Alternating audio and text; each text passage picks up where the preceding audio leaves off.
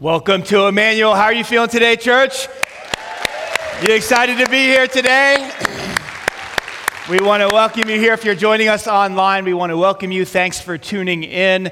You know, we're starting a brand new series today called Drifting. And before I get started, I just want to let you know I'm on the struggle bus this morning. Anybody ever been on a struggle bus?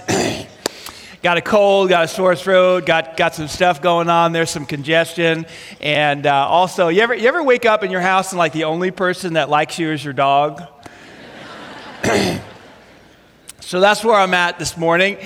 And so I'm thinking, why is it so hard today? Like, I don't feel good. You know, get some stuff going on at the house, got to work through. And it must be because someone really needs to hear this message. That's the only thing I can figure out. So I think that you really need to hear this because it's really difficult right now to get through the weekend. So you can talk back to me, give me some encouragement, say amen, yell at me, throw something at me, just do something, okay? Help me get through this talk. We good? Is that fair? Awesome. That's good. I like that. See, okay. So yeah, brand new series called Drifting. And have you ever heard somebody say, you know, I feel like my life is sort of like a movie I showed up late to, and I haven't even gotten my popcorn yet. Have you ever heard somebody say that, something like that? Or I heard somebody else say this, like, I feel like I'm a butterfly caught in a spider web, and the life is just getting sucked out of me every single day. Maybe you've heard somebody say that before. Or maybe you've heard somebody respond back when you say, hey, how's your day going? And here's what they say. Well, it's sort of the same blank, different day. I left that blank on purpose because you can't say that word in church, okay? And so don't write it. You can't write it in church either. So leave that one blank, okay? Some of you already guessed it. You already wrote it down. You're like, oh, no. It's sort of like Groundhog Day. Remember Groundhog Day? It's like just the same thing over and over and over, just going through the motions. A lot of people today are just drifting through life. No objectives, no goals, no targets that they're shooting for. And I want to talk to you a little bit today about what it looks like to be drifting through life. How do you know if you're drifting through life? I want to give you 5 quick ideas, and you can kind of hear these and maybe answer the question of whether or not you are drifting or not. I think a person is drifting through life when they're waiting for something to happen next. If you've ever thought to yourself in your life, I wonder what happens next, you know? Life is the sort of thing that just happens to you. You really don't plan for something. You're really not taking action. You're just kind of waiting for what happens tomorrow. Maybe something will come in the mail. Maybe the phone will ring. Maybe you'll get an email. And here's what's true. This kind of tickles me a little bit. You're hoping that it's something positive. Because it may not be, because you're not in control of your life. You're just kind of drifting down whatever current is, wherever the current is taking. You're waiting for something to happen next. You might also be drifting if you have very little or no clarity about the future. Somebody says, hey, where are you going to be in 2 years? Where are you going to be in 5 years? Where are you going to be in 10 years? You have no idea. It's like, I don't know. I just kind of live for the moment. I kind of live for the day. I'm not sure where I'm going to be next month, let alone next year. Come on.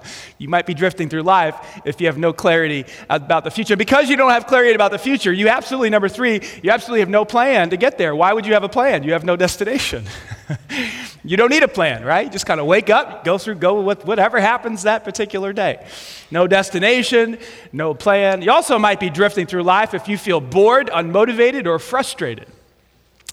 Life is boring to you. You know, and you got some stuff going on, but you really don't feel motivated or excited about it, right? And there even might be an underlying, underneath the surface there, just a kind of a boiling sense of anger or frustration, or some would even say rage. This is kind of a guy thing. You go to work, you got a family, and you got some stuff to do, but you don't know how it all fits together. So there's this underlying rage or anger that's just kind of boiling up, and it comes out on the road most of the time, or at a referee. Oh boy. Did I mention I got some stuff to work through at home? And so you might be drifting through life if you just feel unmotivated, bored, or you're just frustrated with life. How does it all work together? See, I'm not really necessarily talking about people who are lazy or living in their parents' basement, although that may be true. You may be drifting through life if you're living in mama's basement, okay? Let's go. Come on, let's go. Let's get some motivation. But I'm also talking about people who are very productive, very busy. They do a lot with their life, but they're not sure how it all fits together. It's kind of spinning their wheels through life, right? Might be drifting through life even though you're very busy. Then number 5, you might be drifting through life. You don't know who you are. You don't even know like what you believe in and what's true about you and what's true about the world and what's true about God and heaven and hell, what's going on in the world with terrorism, all these different things. People ask you deep questions, you say, I don't know. I'm not sure what's going on and what's really happening in the world. You might be just drifting through life if you have no solid beliefs or convictions about the world that you live in currently. Now, the beautiful thing about drifting through life, or the beautiful thing about being a human being, as opposed to maybe an animal or an alien, is that you can actually, did I just say alien? I think I did. The beautiful thing about being a human being is that if you don't like the direction of your life, if you just heard those 5 things and you're like, oh my gosh, that's kind of how I live. If you don't like that, you can actually change your story. That's the beautiful thing about being a human being. If you're looking at the direction of your life and you think you know and you sense that you're drifting, you can decide today to change the direction. You can actually change the story that you're living in. A few years ago, I read a fantastic book called A Million Miles in 1,000 Years. And it's by a guy named Donald Miller. And several years ago, he wrote a book called Blue Like Jazz. Anybody remember that book, Blue Like Jazz? Sold lots and lots and lots of copies. It became very, very popular, and it was a pretty good book. Well, this is kind of a sequel to it. And in the book, Miller says this. He says, I've never walked out of a meaningless movie thinking that all movies are meaningless. You ever do that? I only thought the movie I walked out of was meaningless. Then he says this. Makes the connection. I wonder then if when people say life is meaningless, what they really mean is their life is meaningless. I wonder if they've chosen to believe that their whole existence is unremarkable and are projecting their dreary lives on the rest of us. What is he saying here?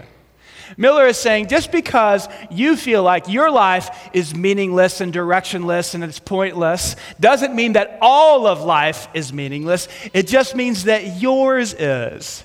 Now, isn't that encouraging? Come to church. I believe that's true.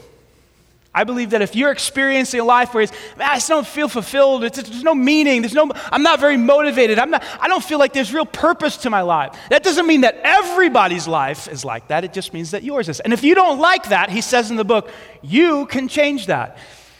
I love this book because after he wrote Blue Like Jazz, the book was such a hit that these movie producers came into Donald's life and they said, Donald, your book was so good, we want to make a movie out of your life. And so he said no at first, and then they shared with him how much they were going to pay him, and then he said yes. So they came and they started this process of kind of discovering, a little bit about his life, and as they dove into his life, they realized that there wasn't anything meaningful there. They even said to him, Donald, your life is really headed nowhere. They even used the word boring, which offended him. He thought, so in response to that statement, he said, well, one time I saw a bear in the woods, and they said, well, what happened to the bear? He said, well, it got spooked and ran off. And they said, Donald, that's not a story. We don't make movies about people who see bears in the woods.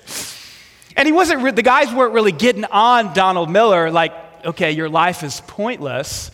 It's sort of how all of our lives go. Like life is not always lived out in a great story. It's more like events that take place. So they started to say, Donald, what we need to do is we need to make some stuff up about you. We need to put you in a fight with somebody. We need to put you in a relationship with someone, a girl that doesn't love you, but you love her. It just offended him because he realized there was nothing significant about his life to make a movie about. So in the book, he writes about how he came to this clarity that he's not living a great story. And so he started to do different things with his life. He hadn't seen his father in 30 years, so he decided he was going to go see his dad and reconcile. He was out of shape and overweight, so he decided to get in shape and drive his bicycle across the entire United States. He decided to hike the Inca Trail. He decided to do a bunch of things. He started to live his life because he had someone look into his life and say, your life is not a great story. And the book is about how you can change that. If you're just drifting through life and there's no real meaning or purpose and there's nothing exciting going on, you can change that story. Isn't that exciting? Now, how does that work? How do you change your story? How do you live a better story? Well, it begins with a life vision. You avoid drifting through life by living a life vision, by developing a life vision. What is a life vision? A life vision is simply a picture of the future that produces passion and energy right now. Of course, it's a picture of the future because it hasn't happened yet, right? It's a picture of the future of what could be true about you and what should be true about you. There's almost a moral piece to this whole thing. By golly, this is something that needs to be done with my life. I don't want to get through the rest of my life and have regrets and have unfulfilled potential at the end of my life. It's a picture of the future that produces passion and energy right now. Stephen Covey says it's beginning with the end in mind. In his famous book, The 7 Habits of Highly Effective People, he writes, all things are created twice. There is a mental or first creation and a physical or second creation to all things. You want to raise great kids? There's a mental creation first, and then there's the actual parenting. You want to start a business? There's a mental creation on the front end. What is this business going to be about? What are we going to do? What are we going to achieve? Who are we going to sell to? And then there's the actual running of the business. When you build a home, if you've ever been through that process, what do? You meet with the builder, right? You talk about the mental creation. What is this house going to look like? Is it going to have a basement? How many bedrooms? How many bathrooms? What is it going to look like on the outside, on the inside, right? You do the mental creation first, and then after all of the first mental creation is done, that's when the shovels hit the dirt. Am I right? Yes or no? It works this way with church as well. You know, you heard Matt earlier talk about the fact that we had a great zoning meeting in Franklin. We're moving forward. Well, in the process, during all this time, we've been developing what's called the first creation, or the mental picture of what the campus is going to look like on the outside and on the inside. Here's a picture of the outside. Here's a face of the Franklin campus. Isn't it beautiful? You can see the front doors. You can see the parking lot. Office space over here. This is where the auditorium is going to be, and the children's space. That's how it looks on the outside. On the inside, here's how it looks. Here's the office space. Here's the auditorium. Beautiful lobby, which of course we have a coffee shop. Of course we do. And then the children's ministry, student ministry, and the children's lobby area right here, and the parking. We've developed a mental picture, a first creation of the outside and the inside. And guess what? We haven't even touched the dirt yet. That's how it works with churches. That's how it works with homes. That's how it works with our life. Unfortunately, most of us do that with weddings, don't we? We plan and we pray and we prepare the wedding, but we don't do that with our lives. We do it with a vacation, right? We plan this vacation. Here's what we're going to do on vacation. Here's where we're going to go, but we don't do that with our lives. And then we wonder why we're drifting through life, right? We have to first create a mental picture, a first creation, and then begin to work the plan. How does this help us to avoid a life of drifting? Well, it focuses our life in, right? Without a target, without a picture that we're shooting for, we have no energy, no excitement, no focus while we're living our lives. I love what Henry Emerson Fosdick said. He said this. He said, no horses get anywhere until they're harnessed. No steam or gas ever drives anything until it's confined. No Niagara is ever turned into light and power until it's channeled. And watch this. No life ever grows great until it is focused, dedicated, and disciplined. How does it become focused? How does your life become focused, dedicated, and disciplined? With a vision. A vision focuses in your time and your energy and your strength. And that's how you avoid a life of drifting. Now, at this point, if you've ever been to a motivational seminar or you've heard somebody talk about how to live a great life, what they'll tell you is you need to find that vision for your life by looking where?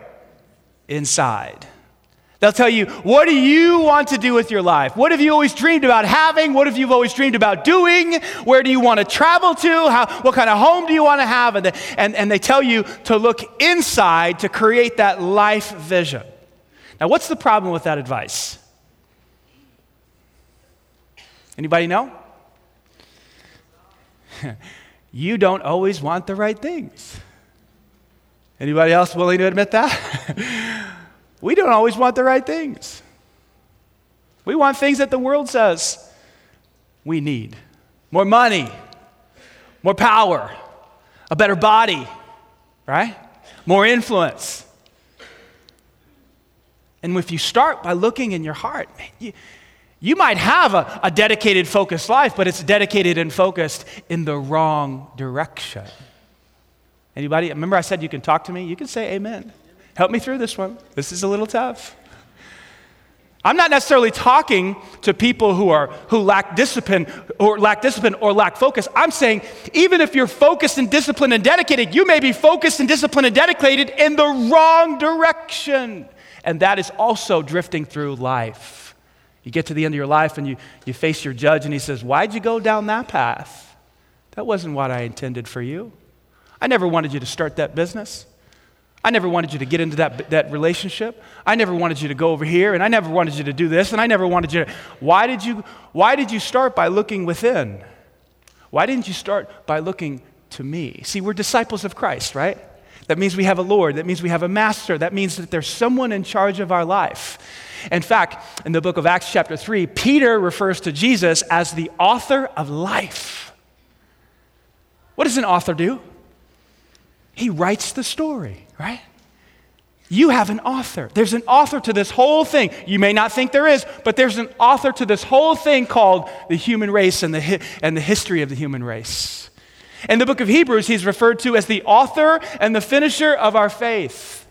Jesus, the one in charge, the one writing the story. And he was kind enough and gracious enough to actually write you into the story. In your notes, listen to this. The author wrote you into his story.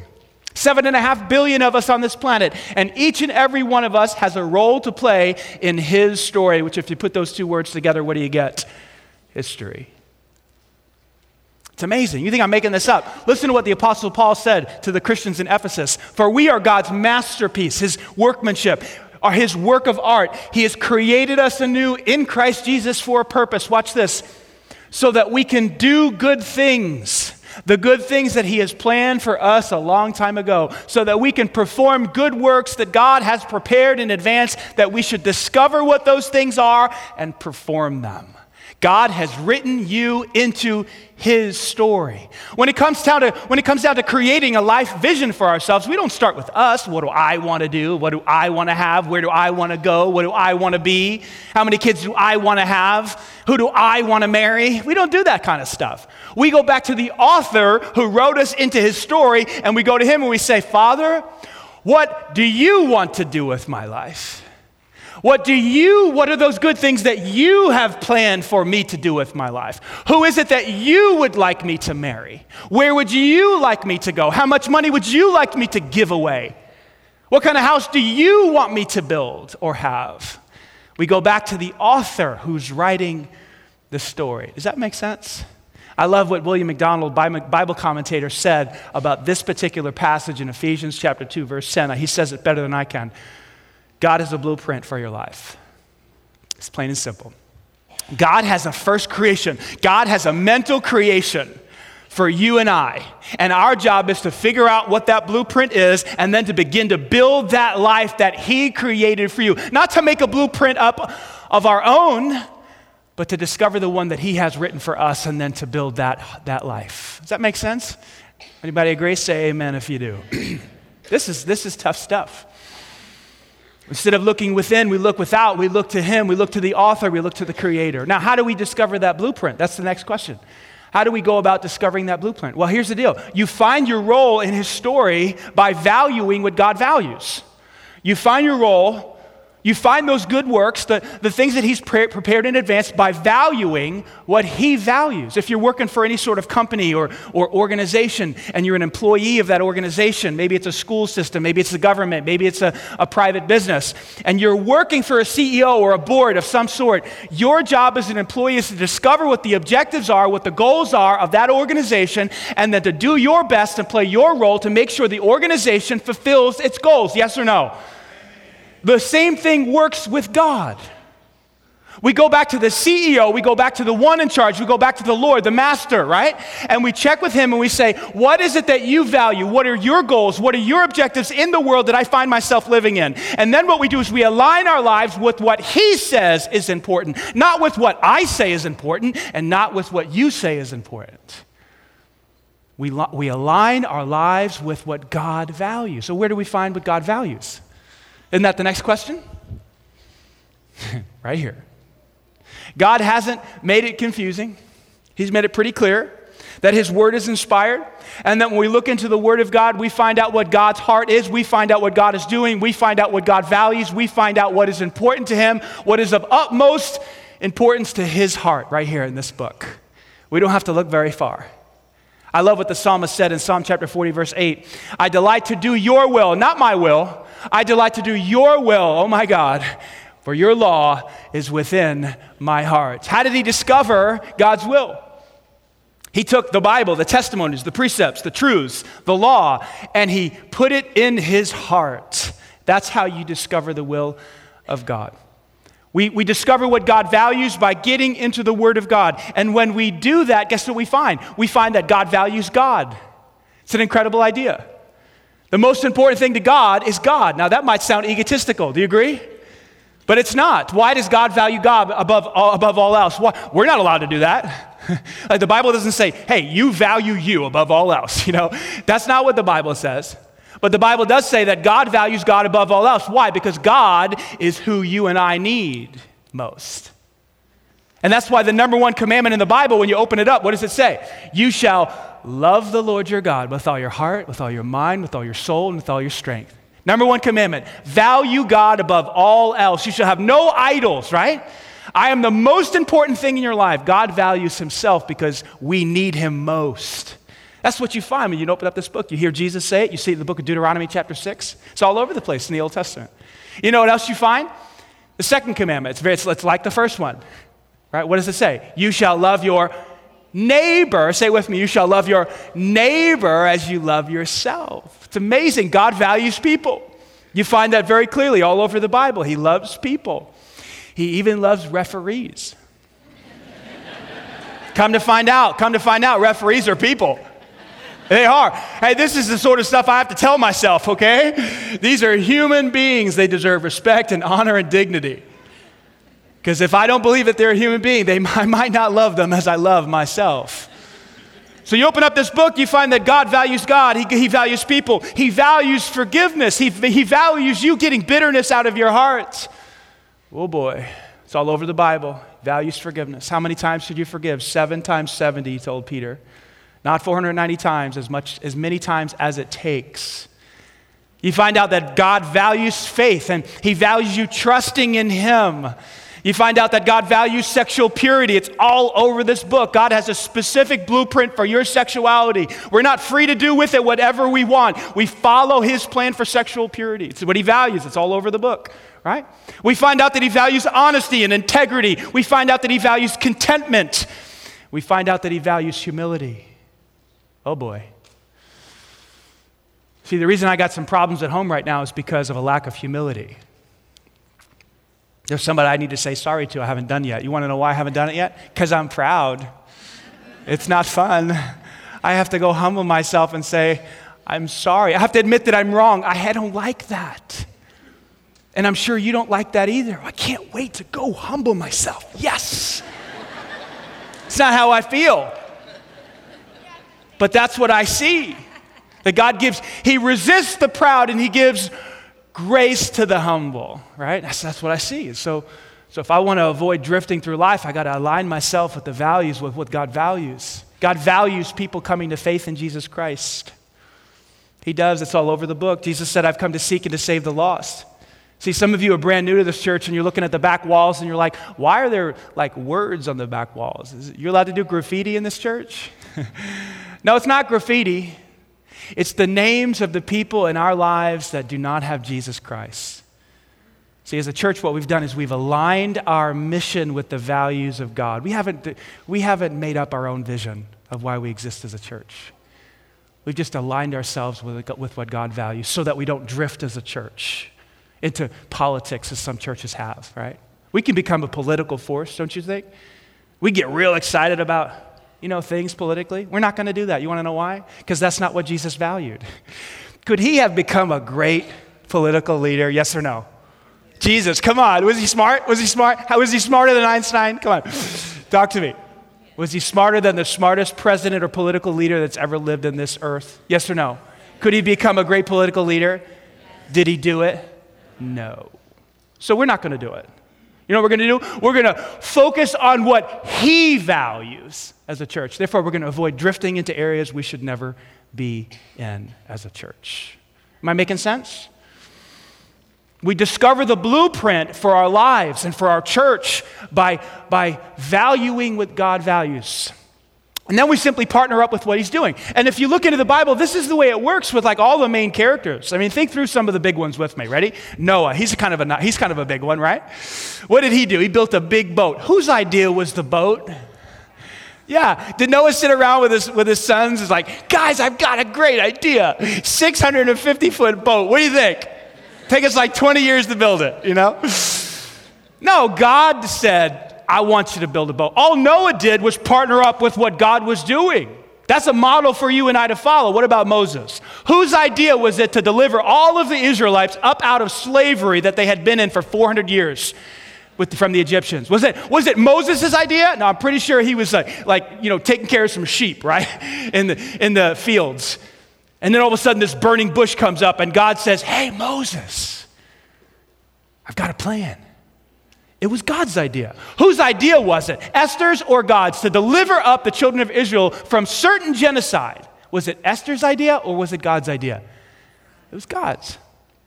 That's a model for you and I to follow. Peter followed it. Paul followed it. Mary followed it. Whose idea was it to carry baby Jesus in her belly for 9 months? Was it Mary's idea? Nope, pretty sure it wasn't. She just simply went along with what God was doing in the world. That's a model for you and I to follow. Even Jesus said it in John chapter 8. I didn't come to do my own will. I came to do the will of the one who sent me. Are you getting this stuff? We partner with God to live out the blueprint that he's created. We get our vision of our life from what God says through his world. And then we simply take action. That's all we do. We just take action. We learn from this book what he's up to in the world, and then we just start doing what he's doing. And that's how we avoid a life of drifting. That's how we make an impact with our lives. Listen to the way Jesus said it. It's always good to quote him because he knows what he's talking about. You agree? Come on, you agree? Good place to end here with Jesus. He says, I want you to seek first the kingdom. Now, this word seek means to look everywhere. And you know what that means because many of you misplace your cell phones from time to time. Yes or no? So you know what it means to seek because to seek means to look everywhere for something. Some of you do it with your purse, your wallet, whatever, some shoes, your favorite shoes, whatever. And what happens when you misplace those things is you start to seek. You look everywhere and you don't do anything else until you do what? Until you find that thing. And then you can move on with your life. Jesus says, I want you to look everywhere, first and foremost, for the kingdom of God. Now, I have to explain what this means. The kingdom is not the place you go after you die. The kingdom is the place where God is working right here on earth. The kingdom is the place where God is living right now, not just after we die. I want you to seek the place where I am working, is the translation here, where I'm doing things. And my righteousness, my right ways of living. And guess what? When you do that, I'll take care of everything else.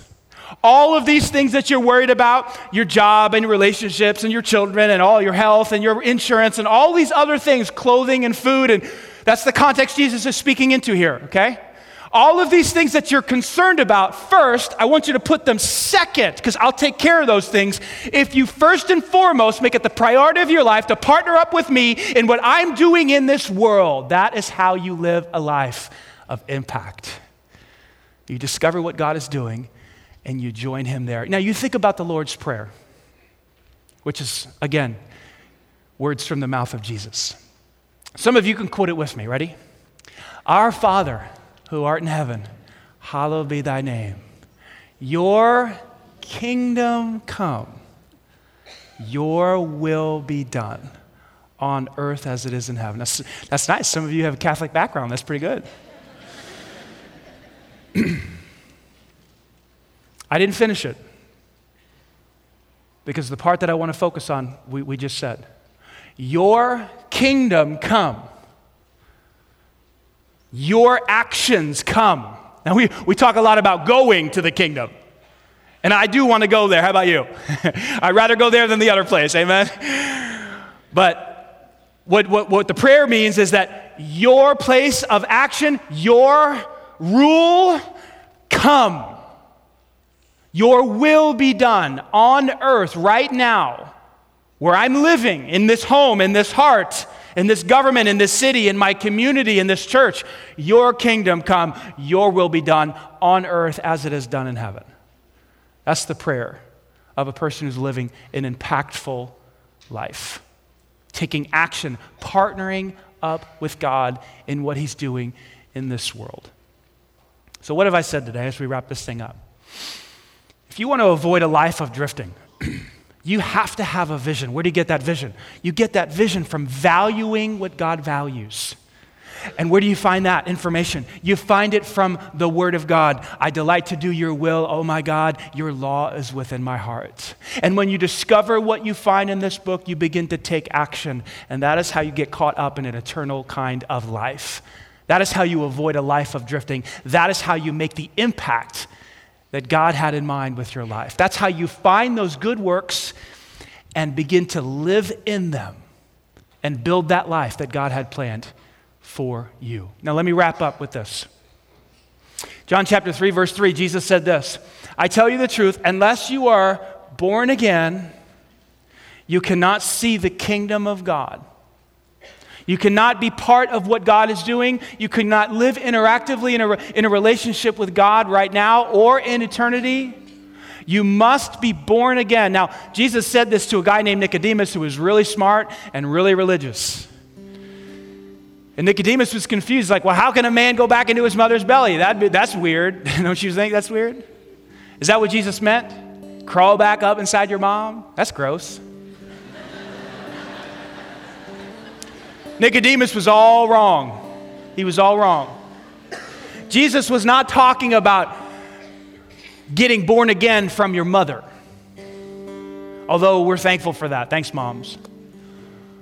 He was talking about spiritual birth, not physical birth. You must be born again. You must be born spiritually. Well, how does that happen? Does it happen by coming to church? Does it happen by getting baptized? Does it happen by being a good person, maybe putting some money in the bucket as it passes by? How does it happen? A person is born again when they simply trust in Christ to be their Savior. That's how it happens. What does it mean to trust Christ? It means to fully put your confidence in Him and what He's done for you. What has He done for you? He has died on a cross for your sin. Lived a perfectly sinless life so that on the cross He could pay the penalty for your sin and my sin and the sin of the whole world. And when you trust in Christ that He died on the cross and He rose again to wash away the penalty of sin, when you trust in Him, when you put your confidence in Him for the forgiveness of sins, you will be born again. And you will enter into a life of interaction with God in His kingdom. Some of you haven't made that decision yet. You've been thinking about it. You've been toying with the idea.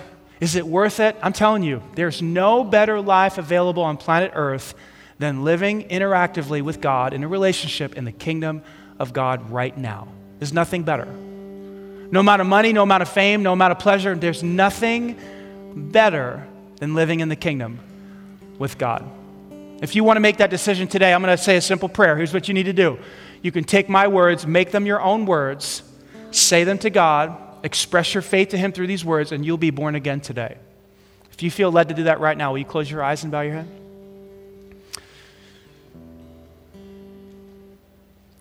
Dear Jesus, with what little faith I have, I trust you. I put my confidence in you. That you died for me, that you paid the penalty for my sin, that you came back to life to cancel the debt, the guilt, the shame, the penalty that was held against me. My faith is imperfect, it's young, it's small, but it's real. Make me your child today. I want to live interactively with you in your kingdom.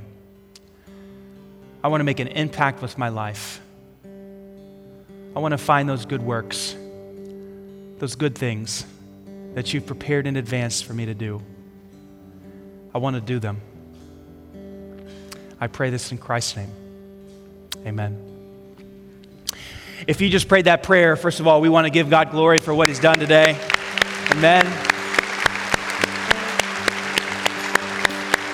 It's a big day for many of you. If you put your faith and confidence and trust in Christ today, that means you're born again. That means you can now live interactively with God. It means you can be part of what He's doing on earth. It means that your new prayer is, your kingdom come, your will be done on earth as it is in heaven, starting in my heart. Right here. And so what we want to do as a church to get you started in that new journey is give you a free 1-year Bible, free 1-year New Testament.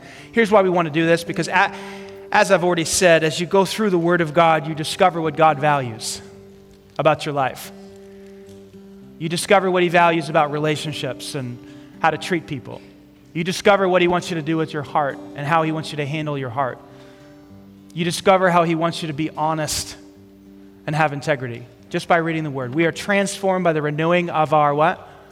Of our minds. So if you prayed to receive Christ today, there's tables to my right and to my left here. Just grab one of these on the way out. There's also a little, they want to tell you about a little group that starts called Starting Point. It's a short-term small group that is designed to help people who are brand new to faith or have been away for a while and have come back. And this is just a round table for those of you who have questions about faith to get you started there. Once again, can we give God glory for what He's done? Amen. If you prayed to receive Christ online, just send us an email. We'll send you a New Testament in the mail. Guys, thanks for helping me get through this talk. I hope that it was impactful to you. Was it what you needed to hear today? Awesome, awesome, awesome. Will you pray with me? Father, I pray that you would take the words that were said today. I did my best to say what you wanted said. I did my best to let you work through me. And I just pray that you would take what was said, what was sung today, and that it would produce fruit. That we would begin to live lives of impact because we are discovering and seeking the blueprint of our life and taking action on it. Lord, teach us through the scriptures, teach us through this series what you value, and help us to align our lives with it. We pray this in Christ's name. Amen. God bless you. See you next week for week number 2.